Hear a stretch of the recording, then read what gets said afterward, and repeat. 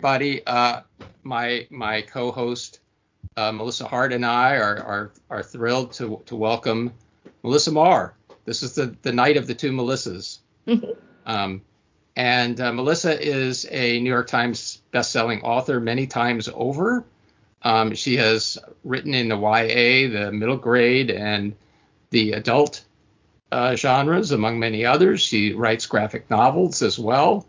And she has branched out from publishing into self-publishing. She's kind of a hybrid author who avails herself of multiple platforms. And I'm sure that's one of the things that we will be discussing. But for now, I just want to welcome you, Melissa, and just ask you to if you want to introduce yourself to those who are here who haven't had the pleasure of taking you as one of your classes.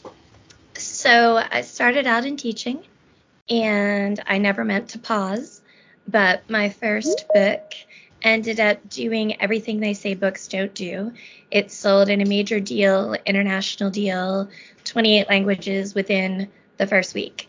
So I had to make a decision between exhausting myself and meeting my obligations well. So I paused on teaching for like 12 years. And now I have the pleasure of getting to teach here part-time and finding ways to make it work, which is a little more possible because my eldest just got her PhD and the next oldest just finished his first book. And so I'm a mommy who writes books and teaches. And what did your oldest get her PhD in? Oh, she's an archaeologist. Okay. She specializes in zooarchaeology and just finished. She had an NSF grant for her last bit of her PhD and just got a European Union Research Council grant to research off the coast of South Africa and is affiliated now with the University of Bergen in Norway. So she's moving to Norway in a couple of weeks and will be researching in a cave in South Africa. So she's kind of cool. Yeah, that does sound cool. And what about is that your son who just finished his first book? My son's finishing his degree in biological conservation and just finished his first science fiction novel and is querying agents as we speak. Wow. And I have a 9-year-old because, I had my midlife crisis and instead of a race car, I got a kid. So I'm a mommy. A mommy who writes, as you said. Pretty much. So we're going to talk about many things tonight, but one of the things I wanted to talk about was the YA genre. What changes you have seen in the YA genre? Where is the genre situated today? What do aspiring writers who wish to be published in that genre need to know? And then we'll talk about sword fighting. Okay. So one of the really cool things about YA is that it is probably the demographic most insistent on authenticity. And so the big thing I talk about, and I talk about it in everywhere I go, but also in my classes, is that authenticity is the key word you need to remember.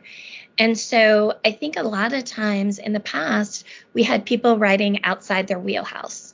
And the result of that is we weren't getting authentic voices. I, for example, am a bisexual woman, and finding authors that are representing that in a way that's authentic growing up, and honestly, in a lot of my adult years, was really difficult. And in recent years, we've seen YA readers, YA writers, YA editors really demand that we are being authentic, right? So writing what you know in your heart from your perspective is important, but also researching thoroughly and having a diverse cast of characters is also important. And to that end, we've really seen a rise in expert readers. Within YA, I think a lot of times we refer to them as sensitivity readers. Yeah. But I think that's I think that's critical in making sure that we are creating a body of work that reaches into all of these corners of readers that haven't always been served adequately by publishing. So I think the biggest change that I've seen, especially in the last 5 years, is a lot of newer writers coming in and saying, well, why can't I write this? I've never committed a murder and I can write about murder, as if they were the same thing. So the biggest piece of knowledge that I can stress to people that want to move into this industry is being aware of that demand, as well as being aware of the importance of sensitivity readers. So that's the most important thing I'm seeing. So one interesting thing that occurs to me in hearing you say that is that authenticity, I mean, that's kind of a nebulous word in some respects. So just trying to narrow it down a little bit, I think authenticity has kind of like an inward directed applicability, like you were saying, you know, writing what's true to your experience and true to your heart, but it also has an outward facing aspect where I think you're, if I'm understanding what you said correctly, you're kind of thinking about what are the lives of those around me, and especially of lives that I myself may not have a personal experience of, but still wish to acknowledge and include in my work in a way that is respectful and as true as I can make it. Very much so. I mean, one of my chief examples, and I've been very outspoken about this when I was originally teaching in literature departments, and I really feel like we've made progress, but I'm a rape survivor. That has defined large quantities of my life. It's why I'm an adoptive mother, because my body was damaged in a way that was my choice to be a mommy. So when I define myself as a mommy, I'm defining myself as a mommy in part because reaching that required, in the one biological pregnancy, risking death, right? And so that definition is a nuance to what it means to have rape in a text that isn't always there. And I think we've seen in action film, there are some authors who are very guilty of this within the fantasy genre, using rape as a shorthand for character evolution. And not character evolution in a way that they personally experience, but character evolution in a way that another character experiences it, and so it evolves their protagonist. And so I think as we've advanced, we've realized that that's missing something, right? Mm-hmm. Because you're not capturing the nuance of that experience from a protagonist perspective. On the other hand, what I could do is I could have a character separate from me, right, who is not the protagonist, who has experienced this. And in that case, I would have a sensitivity reader if I weren't the one writing it. But to be honest, even if I'm the one writing it, so the graphic novel I just finished for DC, one of the characters is bisexual and the other one is a lesbian. And I still had sensitivity readers go over that text, even though it's from my experience, because we want to be sure that we're making sure that all the nuances are respectful, if that makes sense. Does that make sense? Yes. And I'm going to call upon Melissa Hart here as well, because I think one thing that I see a lot in student writing is, in fact, what you just referred to. I see rape, and not just rapes, but violence toward characters, frequently, but not always women, but kind of violence that sort of reflects a power imbalance, I guess is one way you could look at it. But it's the way that it's used in the plot and in terms of character development is more as a kind of a component of a chemical formula, in order to achieve a desired effect, either a transformation of the character or some twist in the plot.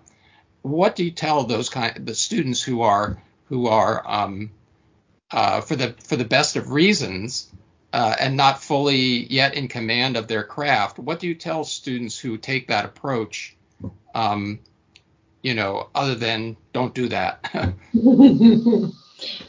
That's always so tricky, and it happens in my thesis classes every term. Nobody means to be, I don't believe, racist or sexist or Nobody means to other people in their thesis manuscripts, but it happens. And I certainly did that in my own MFA thesis manuscript way back when. I remember I used the word gypsy, and my advisor was actually Jacqueline Woodson, and she said, you can't write that.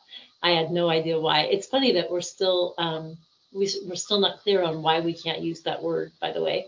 But anyhow, I am all for sensitivity readers. I frequently encourage my students, even when they're at the thesis 1 level, to find one and use them.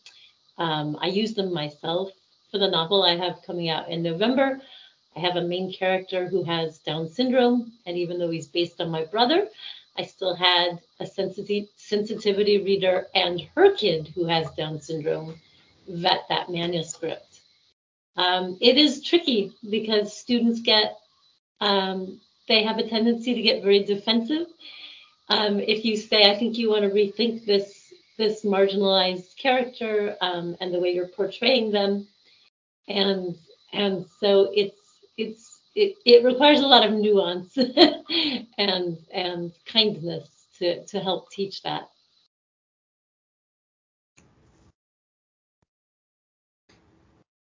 Yeah, I mean, if you're going to be a good teacher to your students, you have to be kind.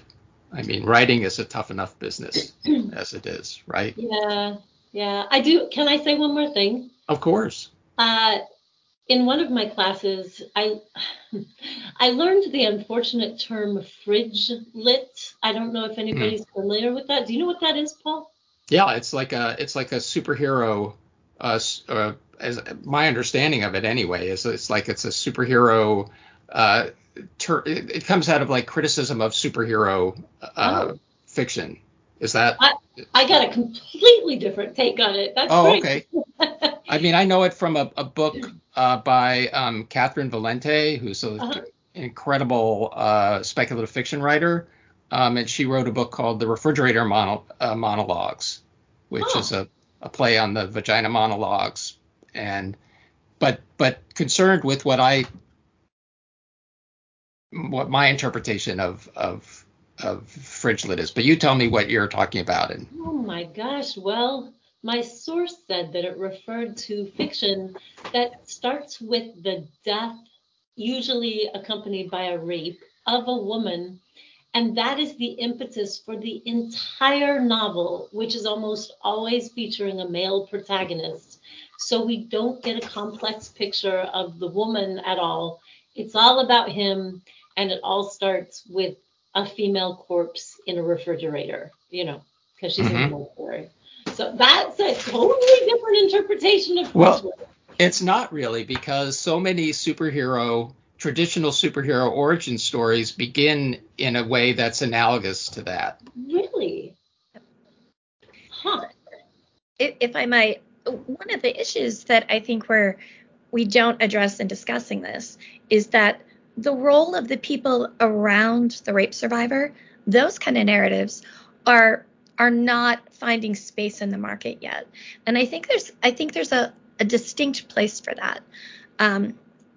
I know that my perspective was very shaped by the need to survive, but my girlfriend at the time was shaped by a sense of feeling helpless, watching me go down a spiral of drugs and suicidal behavior and other dangerous hobbies that I picked up.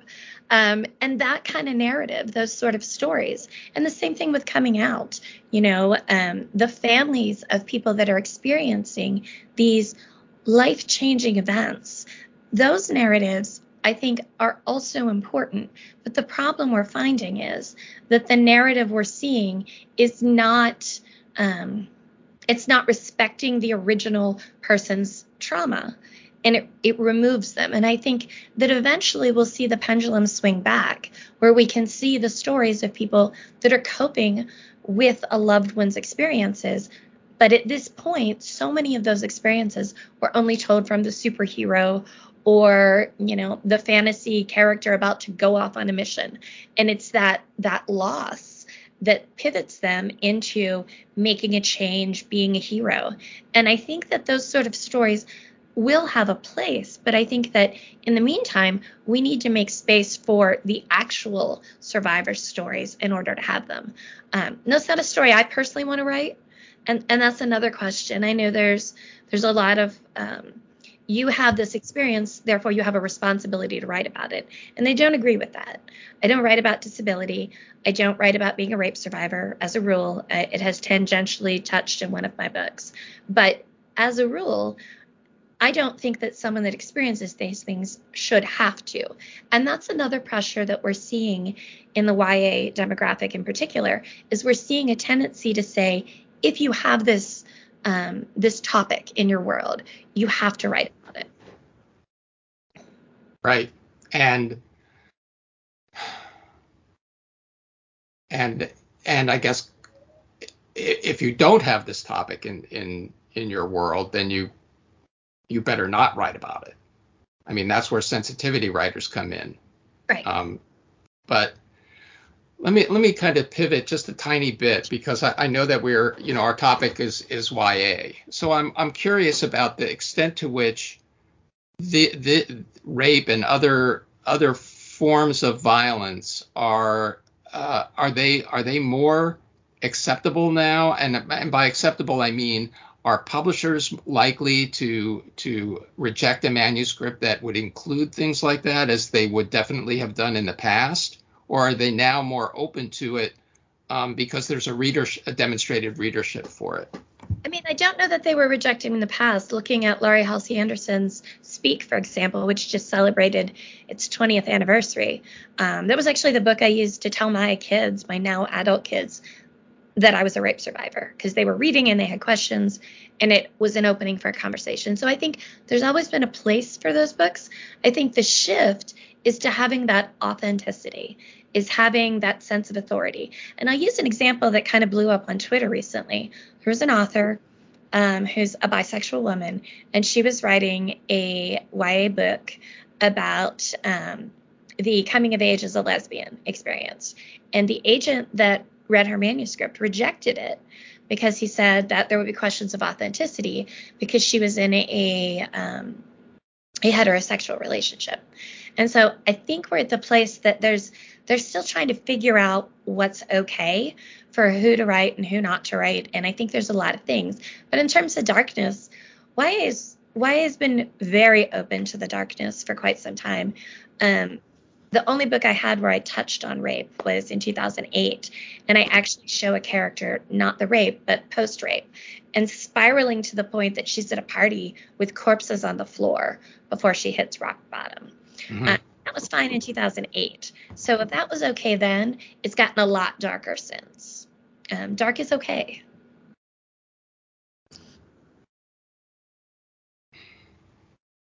So both of you have written in the middle grade space, and I'd be curious to know, because actually this is a question I've had from students before, and it's not something that I have direct experience of. What's the dividing line between middle grade and YA? And you mentioned just now how much, and 20 years ago, to me that's like recent, because I'm at that age where like when I say back in the past, I'm talking about like, the 1970s or something, which is when I was a kid. But the YA space is now more accepting of what you were referring to as kind of like darkness, or that side of life. What about middle grade? Is that more accepting? Is there a stark dividing line between them? So I'm trying not to laugh because my middle grade that just came out came out this summer, and I don't know, about 10 chapters in, the protagonist, who's I think 11 in the book or 12, her entire family gets slaughtered, and she's the only survivor. And then she takes an alchemical potion to sacrifice her emotions in order to become a better assassin, and that's middle grade. That sounds great. I'm not really sure that I'm the best judge of what's too far. I think that I come back to, I grew up with fairy tales where Cinderella's sister didn't have her slipper pop off amusingly. She sliced off her toes, and the prince noticed that her shoe was filling up with blood. So my sense of what's too dark is perhaps not the metric by which all things are judged. But that came out from Penguin, and it's received excellent reviews. So I don't know. Yeah, no, I mean, I think it's from writers like you who are, tackling these subjects and maybe pushing boundaries a little bit each time that we've, Caleb in our chat just commented on how much writing has evolved in the last 10 years. And I think it's because of, writers by and large are not satisfied to exist within spaces that are conveniently roped out for them. They like to push against the boundaries. They like to cut those ropes and try to go into new areas. That's been my experience anyway. But that's how we know what the rules are, is by breaking them. With that book I was talking about, because it was acquired by Harper UK and US at the same time, I was literally negotiating with my British and American editor on how many corpses were rock bottom, like how many dead bodies were too much. And my sense of what's too much is perhaps extreme compared to what both of my editors thought. So we were literally email back and forth negotiating dead bodies. We also, that book, every book in that series hit the New York Times, but every book in that series also included bisexual characters. Two of the relationships in that series ended in poly relationships, one with two men and a woman, one with two women and a man. And it still hit the New York Times back in 2008 and 2010 when I was being told, you can't pull that off. We will not do that on a main title. But readers bought the books, and so I got away with it. Mm-hmm. Rules are meant to be tested. What do you think is going on now with all of the? I've seen book bannings before. I've seen, organized movements against particular authors, against particular types of books, but never have I seen kind of a concerted effort across many states to actually write these laws into law, to make, for the legislature to step in with extremely just hardcore laws that make it dangerous for teachers, for example, or librarians or libraries to have any of this material. It's like it's to me it's a more pernicious and maybe dangerous form of censorship than we've seen in this country in a long time. Where is that coming from, and how are publishers? Do you feel like publishers are standing up to that appropriately? No, they're not. For starters, it makes me think, you mentioned the 70s. I was born in the 70s, but my sort of coming of age was in the 80s. And it reminds me of a lot of the rules and restrictions and things we saw against women, and we saw against being out and being a lesbian. I remember the skinheads. I remember fists to the face for being out and proud. And then things felt better. And I think we had this illusion that things continue progressing. And I believe in my heart of hearts, idealist that I am, that eventually we do progress. We do see change in positive directions. But I think that there is a pushback from these conservatives that were opposed to equality across the board that we were seeing happen. And I think that we perhaps got comfortable in the era of Obama, believing that progress had come. We had a black president. We were seeing rights that were happening. Gay marriage is okay. And I think a lot of times we perhaps got comfortable. It's exhausting to fight for decades on end. And I think when we got comfortable, we saw things lash back the other way. And you can argue the pendulum swing, but I think that along the way, people have realized that these ideas, these controversial ideas, are coming from our children, are coming from our teens. And so in order to restrict that, restricting the open-minded things that they have access to is how we restrict that. So I don't think it's accidental. I do think it's very organized. And I don't think publishers know what to do, but I think they're failing us. I think they're failing librarians and teachers.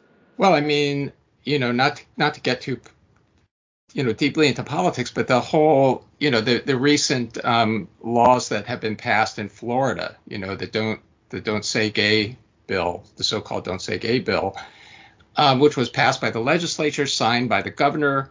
And you could see the kind of cowardly response of Disney, probably the most powerful corporation in Florida, or certainly one of them, who basically, abnegated any responsibility to their own creators. That was a very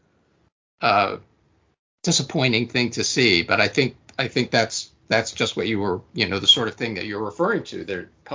Disney is a big publisher. And they're not doing what they need to do in that and other areas. Well, that's where change starts. We don't think about it. We talk about like the national elections. We talk about our Congress. We talk about president. But if we're looking at it on a local level and you get people that are building in power there, and it continues to grow. And I think we see it with laws. And I am very political. I'm very open about the fact that I'm very political. I don't think you can be a rape survivor and a lesbian in this world, be a writer in this world and not think about that, And so I think that we have to look at that. And I think we have to look at our local areas and see how we can be outspoken. I know there are times it was dangerous to be outspoken. And I get that it's scary. I mean, during the Trump era, there were times when I received a level of anti-Semitism that I hadn't experienced in decades. I took off my Star of David sometimes when I was walking the dog at night because I had been cornered once in the past couple of years here in my neighborhood in a safe area. So I think we have to think about it. But I think that's why we're writers. I think that's why we're teachers, because we want to see change and we want to be there for the kids and other people and make a difference. And dear Lord, I'm terribly idealistic, so forgive me. No, not in the least. I'm glad that we can have this kind of conversation. I think it's an important one to have for us and for our students. I do want to kind of switch gears a little bit though, because I want to get to the sword fighting before we throw things open for questions and a broader conversation with the students.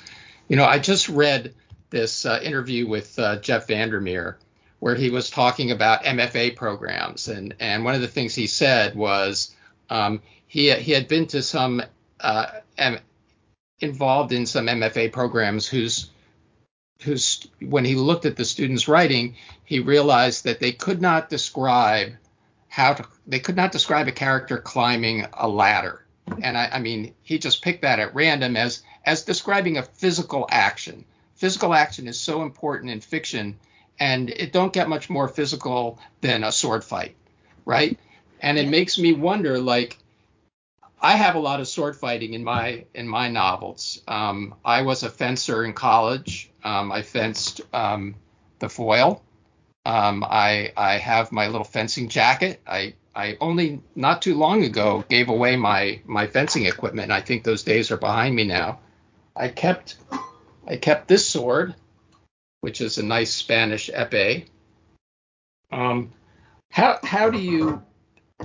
So I want to talk about sword fighting first as just a thing unto itself, because it's a cool thing to do and it's a cool thing to write about. It's good to have in your stories. But then I'd like to talk about it a little in a kind of metaphorical way, like Vandermeer was talking about climbing a ladder.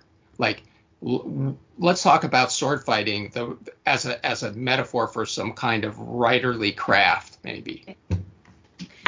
So the easy part is that I think that for me, I draft a lot of my books in script format. And so I'm constantly thinking in terms of stage directions, right? So my early drafts of everything I write are script a parenthetical description of what a character looks like, and stage directions. And I reached a point where I realized, like, so one of my friends was one of the guys that designed the Marine Corps martial arts program. So Friday night, we crack open a bottle of whiskey, and I'd say, okay, find something in this room to kill me with. Mm-hmm. And so we do this sort of scenario, and I would get to be the victim, and I would get to be the aggressor. And so I learned things like holds and where your body is in space. And then I reached a place where I was writing a sword fighting scene, and at the time I was dating a fight choreographer. And we decided that if I was going to write sword fighting, I had to feel the motion of it. I had to get a sense of where your body is, where the weapon lands, how it lands, those kind of things, just like you do when you're walking through a room. Like if you look at my characters, they're all short chicks because I am 5'2" on a good day. And so for me in a kitchen, the only weapons I have are down here on the counter, right? And so looking at that with a sword, and what does it mean? We have this illusion, I blame Conan, that love the movies, but still swords weigh about a hardback, right? And if I can carry a hardback and I can whack you with a hardback, I can whack you with a sword. And the difference is primarily in your reach, right? So I like a longsword. This is a historical reproduction. It's weighted for combat. All of my weapons are made by blacksmiths specifically for combat. I've broken a couple fingers and a rib in these. This is not stage choreography that I'm talking about. It's actually the purpose of I would like to hit you and make you fall down. And even in that, like I taught sword for women here in Arizona for about 3 years. We had rules because there's one called a pommel thrust, which is taking your pommel and thrusting it at their face. We don't do that in real practice because in the medieval manuscripts where it talks about it, it says that it will break at least 6 teeth. And so I don't do that because even with a mask, it's still dangerous. But what I think is important is understanding your position in relation to another person. And we think about sword fighting and we see it in movies where what they're actually doing is they're aiming for the sword. And that's not how you do. What you're trying to aim is for the injury points. A throat is good. Your sides are good, okay? Whacking the top of the head is good.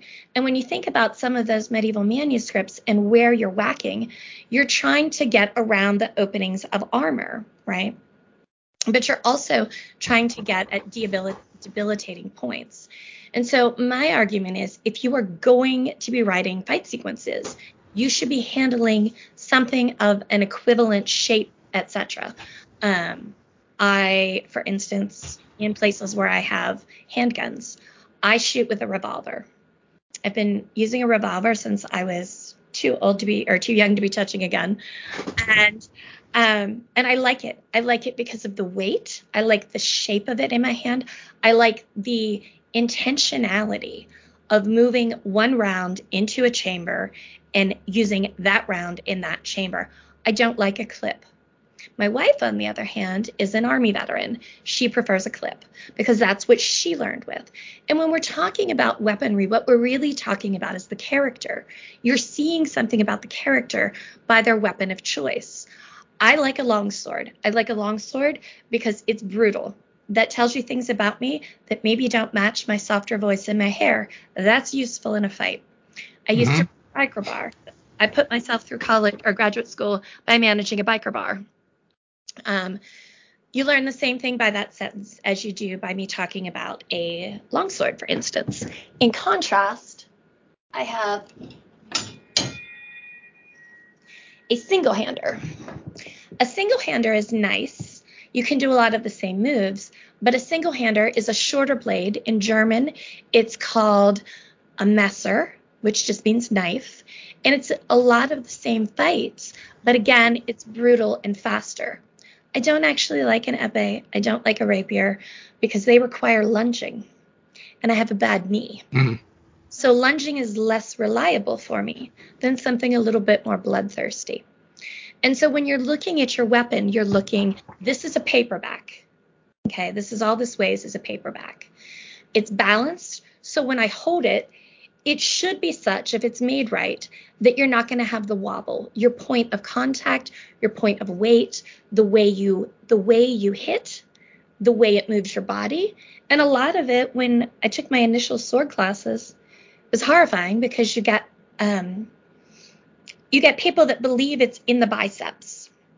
It is to a degree. I got bitten by a rattlesnake 2.5 years ago, and I couldn't use the sword for almost 2 years. Wow. I had necrotic tissue, and every time I used it, it really hurt.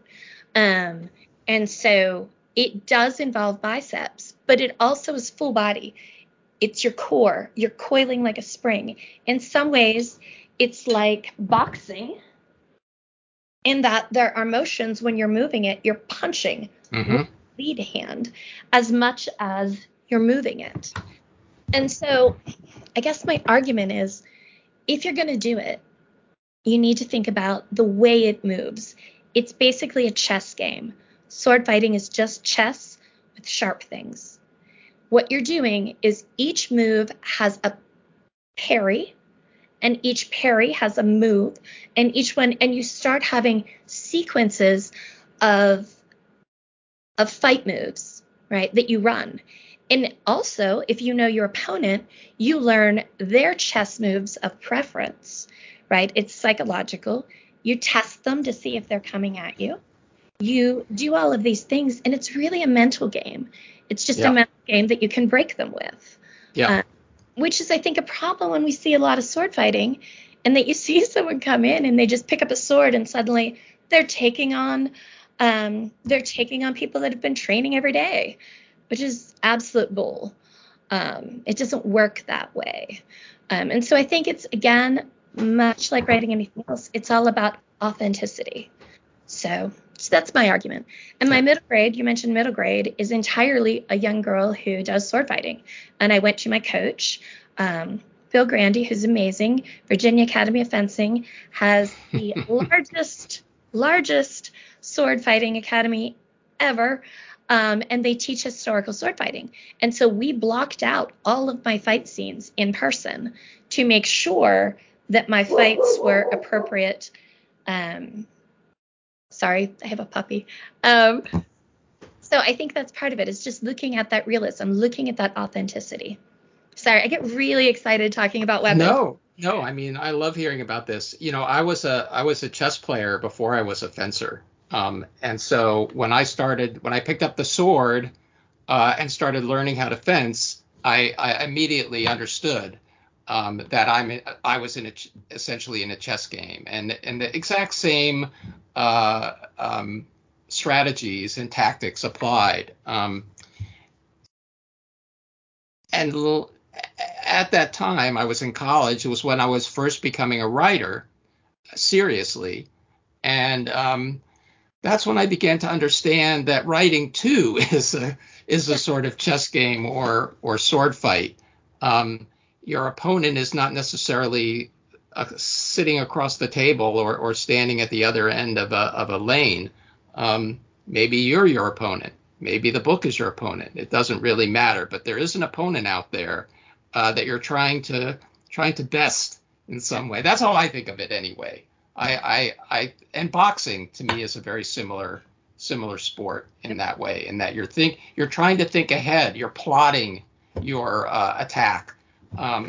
And so you can see that even the very terms themselves are very similar across all of these seemingly disparate pursuits. I just popped into my head right now. There's this version of boxing. I don't know if either of you is aware of it, that combines boxing and chess. It's a round of boxing, and then when the bell goes, they have to sit down in front of a chessboard and they play speed chess. That's awesome. And then the bell goes off again. The chessboard is picked up, put away, and another round in the ring. That's fabulous. And you can find clips of that on YouTube. They're pretty good. Well, and I think the thing that we're looking at, and I see questions popping up about resources. My number one resource for all of you that are asking about weaponry resource, Scala, Gladiatoria, His name is Matt Easton. He's a Brit. He talks about the different weapons. He demonstrates. He uses the Italian version of HEMA, which is historical European martial arts. I do German. I actually have a quote from the earliest written manuscript on my arm to remind me, because that is my rattlesnake arm and my dominant fight arm. But he breaks down the different weapons, the positions, how they work against one another. So he's super. And also there is a documentary on HEMA. I will send out the link for you guys if you're interested. And of course, anyone's welcome to contact me. It's something about the source. It was made by a French artist called maybe Cecil.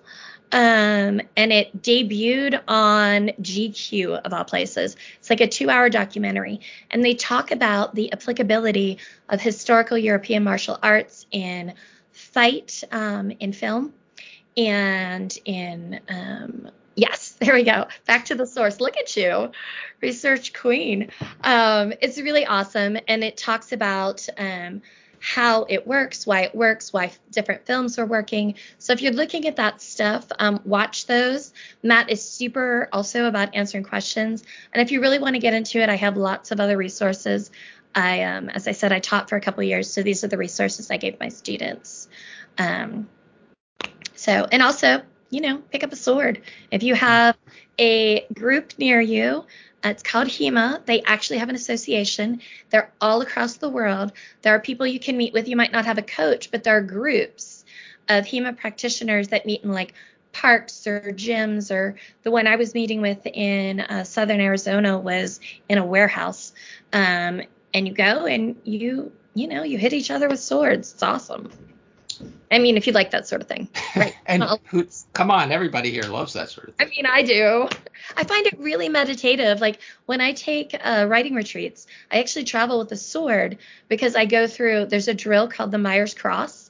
And when I'm thinking, I sword drill. And it's kind of like rumba or tango, except without a partner. And it gets you in a kind of meditative space that, to me, lets my brain come clear and plot ideas work. So I think it's more than just practical for within the text. I think it's practical for the purposes of clearing your brain. Like exercise helps me think at writing retreats. Yeah. So let me. I'm going to ask you one more question about sword fighting, and then I'll throw it open for a discussion with all of our attendees. How do you take something that is a physical activity that is precise, that's violent, that's fast, that maybe involves a lot of different movements? How do you translate that into prose that is that readers can follow, that readers can understand, that they respond to emotionally, and that still makes sense in terms of the reality that you're trying to describe? So with HEMA, one of the things that's super easy is like this position, which I can't do because there's a wall behind me, over the shoulder is called Vom Tag, from on high, right? And this one, let's see if I can just crouch down, which is over my head, is called Ox, as in the horns of a. If I can do this. And if you're down here, Flug, which is the plow, right? So when I'm writing about those, what I'm writing about initially to describe it is to describe the position in a way as I'm not saying Vom Tag. I'm saying a position as if he's striking from on high, or holding like the horns of an ox. And I think that part of what you're doing is describing the physicality in terms that are analogous to things that your predominant reader is going to comprehend.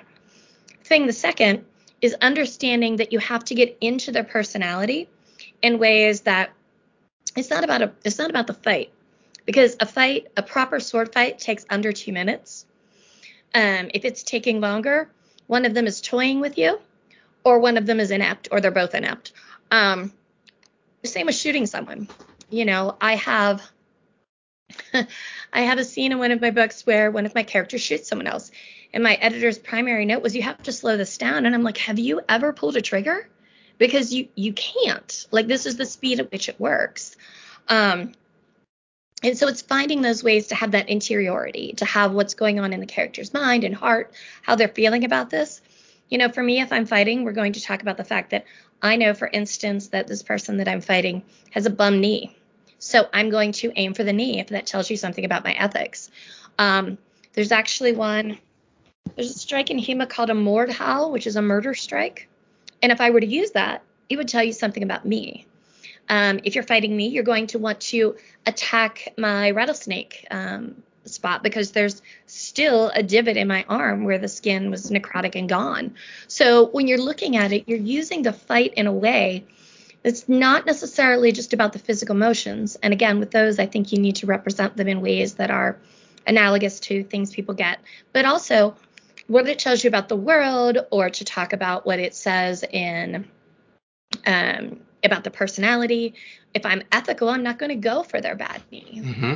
And I think the other thing that I found really useful in writing fight scenes is I use less proper nouns for the characters in order to allow it to be immersive. And I use more white space, and I paragraph very freely. Mm. If I'm writing something setting-wise, they are blockier paragraphs with less white space. And if I'm writing a duel, I'm going to have less black on the page because we're going to have the immediacy. Mm-hmm. If that makes sense. It makes perfect sense. I mean, and that's so interesting. It's like, that's an aspect of writing craft that we don't teach enough, honestly. The negative space on the page, the relationship between white space on the page and type on the page. I think that has incredible emotional effects. It has effects on the pacing of your writing. That would be a great topic for a future Wireside chat. My graduate thesis was in narrative theory. So I think a lot about how we're interacting with, you refer to them as the opponent. I refer to them as the patsy. I am basically trying to manipulate and con them into falling into my world and my story. Yep. So my entire agenda is about how do I manipulate this person via visual cues, different kind of textual cues, different analogies, etc. So that's what I think about. All right, we've got about 10 minutes left, so now I'm going to open our chat. Everybody, if you have a question, you can type it in the chat, or you can just turn your mic on and your camera on and join us that way. And for anyone leaving early, thank you for tolerating my hand waving and excitement.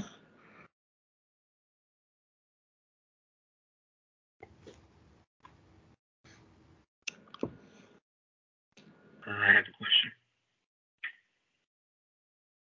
And I think there are probably also some questions here through the chat that we could pick out. Yeah, there is one that I think is worth discussing. Brianna says, so are you saying I can't write about something that I haven't experienced? Well, I think it depends on what that thing is. I think there are things that, yes, we do leave to the people we make space for them in the marketplace for people that have that authentic experience. It doesn't mean that those things can't be in the frame, but I don't know that writing a protagonist that is not one that you can relate to allows for the kind of creation of authenticity that, to be blunt, publishers are seeking. I think everyone has lived experiences that are fascinating. And I think if we look to those, I think we all have things worthwhile to write. But I also think that there are some experiences, rather large traumatic ones, or perspectives that are unique, that are harder to write. Yeah, I mean, I often have now come around to the point of asking myself at moments like that, is this a story that belongs to me? Is this an experience that belongs to me? Do I have the right, the obligation to tell it? Or is it just one of the many ideas that I have that I can put aside, and work on something that is authentic to me? And when I was a younger writer, I felt like, no, I can say whatever the hell I want. I can write about everything because it's free speech. Now in my dotage, I feel more like, you know what? I've got I've got limited amount of time. I've got so many stories I want to tell. This isn't mine.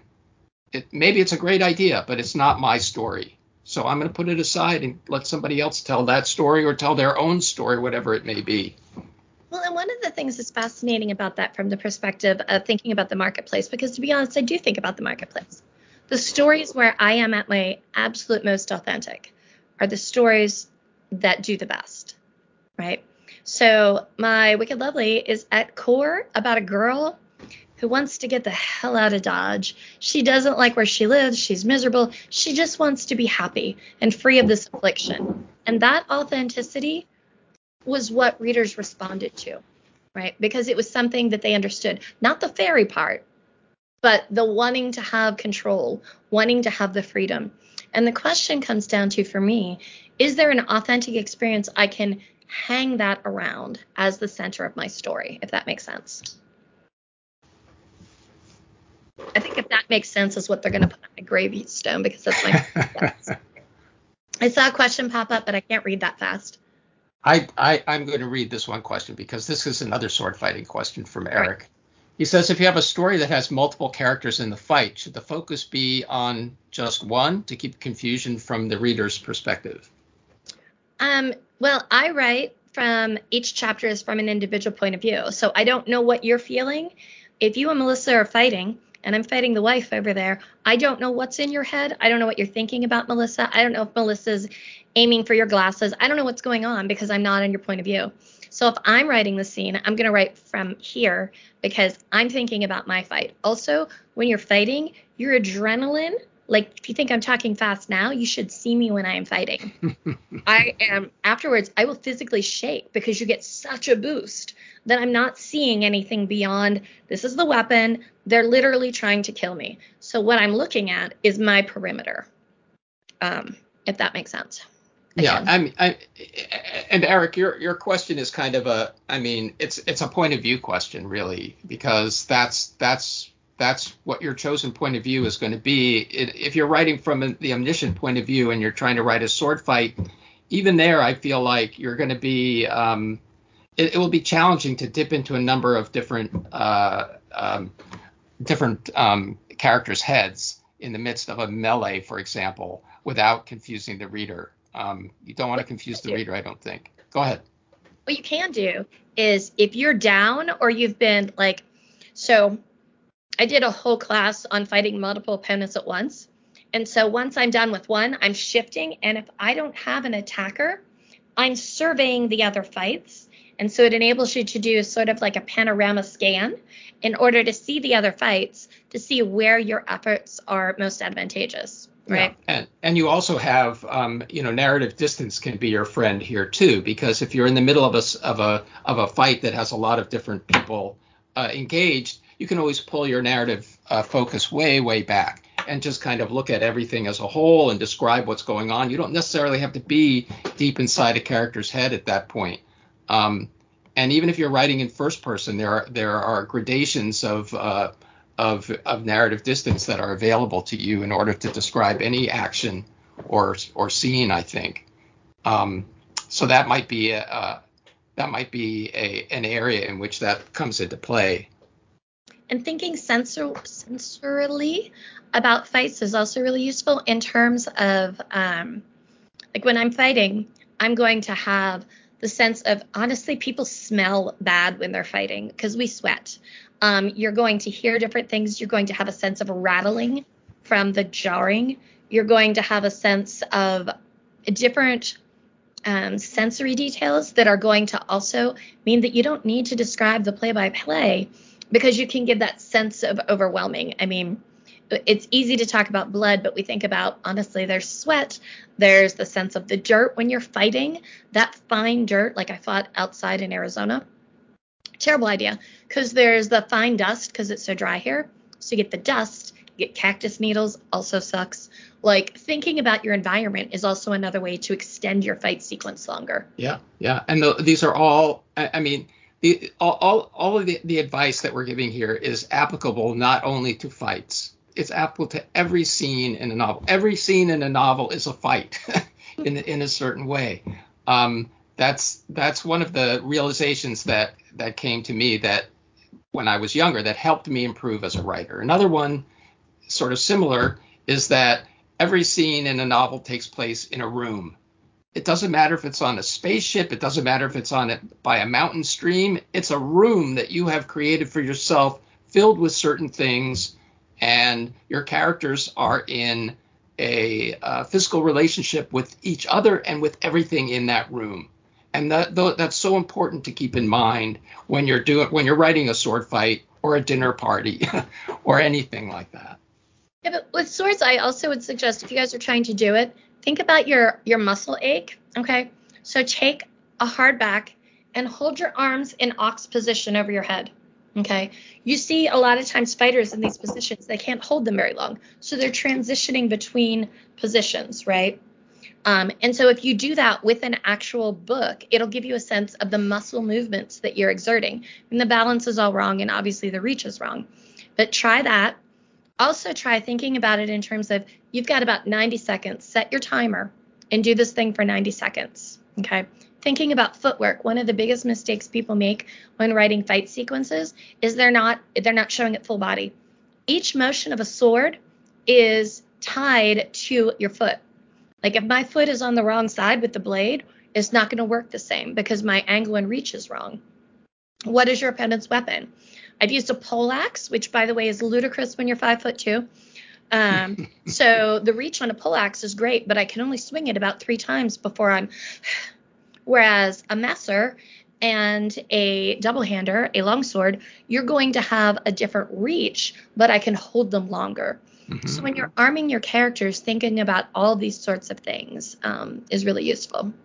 And I think the other kind of craft tip that comes out of that is when you're thinking about action scenes in your novels, get up from your chair, get up from your desk, and try to inhabit the physicality of what's taking place to the best of your ability. Dickens used to jump up from his chair and rush over to the mirror and make the horrendous facial contortions in order to better visualize what his characters were doing. Then he would run back to his desk and scribble it all down. And his daughter, in her memoir of her father, describes him doing this for hours. But that's what he was doing. He was doing his best to inhabit the physicality of the scenes and the physicality of his characters, so that they weren't all up here. Physicality is super important. And also, if you want to do some of the sword stuff, I have a book that I can send Paul the name of to send out to you, or you can just contact me. I'm super accessible. But also go to like your Home Depot hardware store, get one of those broom handles that doesn't have a broom at the end, or you can get one with a broom and cut it off, and get the measurements for the kind of sword you want. So this is about 33 inches, right? It's about 2 pounds. So if I'm going to use this, when I had students that weren't sure they were going to commit and didn't want to drop $300 on a sword, what we did is we went and we got a bunch of broomsticks. And you can also Shanai, which are like $20 on Amazon. We start with those in the classes. I taught a group of like 300 kids at once. Terrible idea. Don't do that. But they all had bamboo swords, and it gives you a sense of your body position. And this book that I will send you the title of actually has photographs and illustrations to show how to move for each of the positions. It breaks it down illustration by illustration, akin to how the medieval manuscripts were. So. And by the way, you can find those medieval manuscripts, the very early fencing guides and the like, online. Okay. And they've all been scanned, and they're quite interesting. Yes, they are. And then you can tattoo them on your body. Just take the next step. All right, everybody. I think that's going to be it for tonight. I want to thank our guest, Melissa Marr. Melissa, do you have anything coming out in the near future that we should know about? You ask hard questions. I should know this. I have a book this June, which is a book of photography of wild horses. Oh, nice. I didn't mean to do that, but my editor saw a bunch of my photographs and asked who the photographer was. so she could buy them, and they were mine. Oh, So I accidentally have a book of photography. That's this year. Next year, I have a picture book about a chicken with two gay mommies. I have another middle grade with a dragon, and my DC comic, which, I get to blow shit up, which is really awesome. And we didn't even get into the comic book stuff, so we'll have to have you back, and we'll do that next time. Comics are awesome, y'all. And oh no, we lost Melissa. Well, I can't tell if I wanted to put a plug in there for Melissa Hart's new book as well, which is I'm drawing a blank on the title. It's hold on one second, and I will tell you what it is.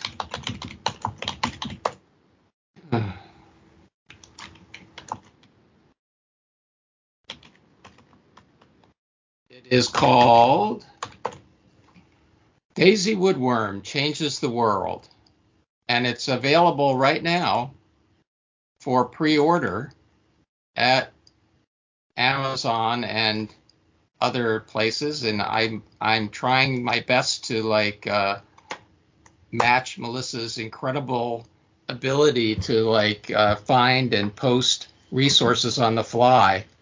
I'm not nearly as good as her, but anyway, there you have it. And with that, we will end our Wireside chat for the night. And thank you so much again, Melissa. Thank you. And thank you everyone for attending.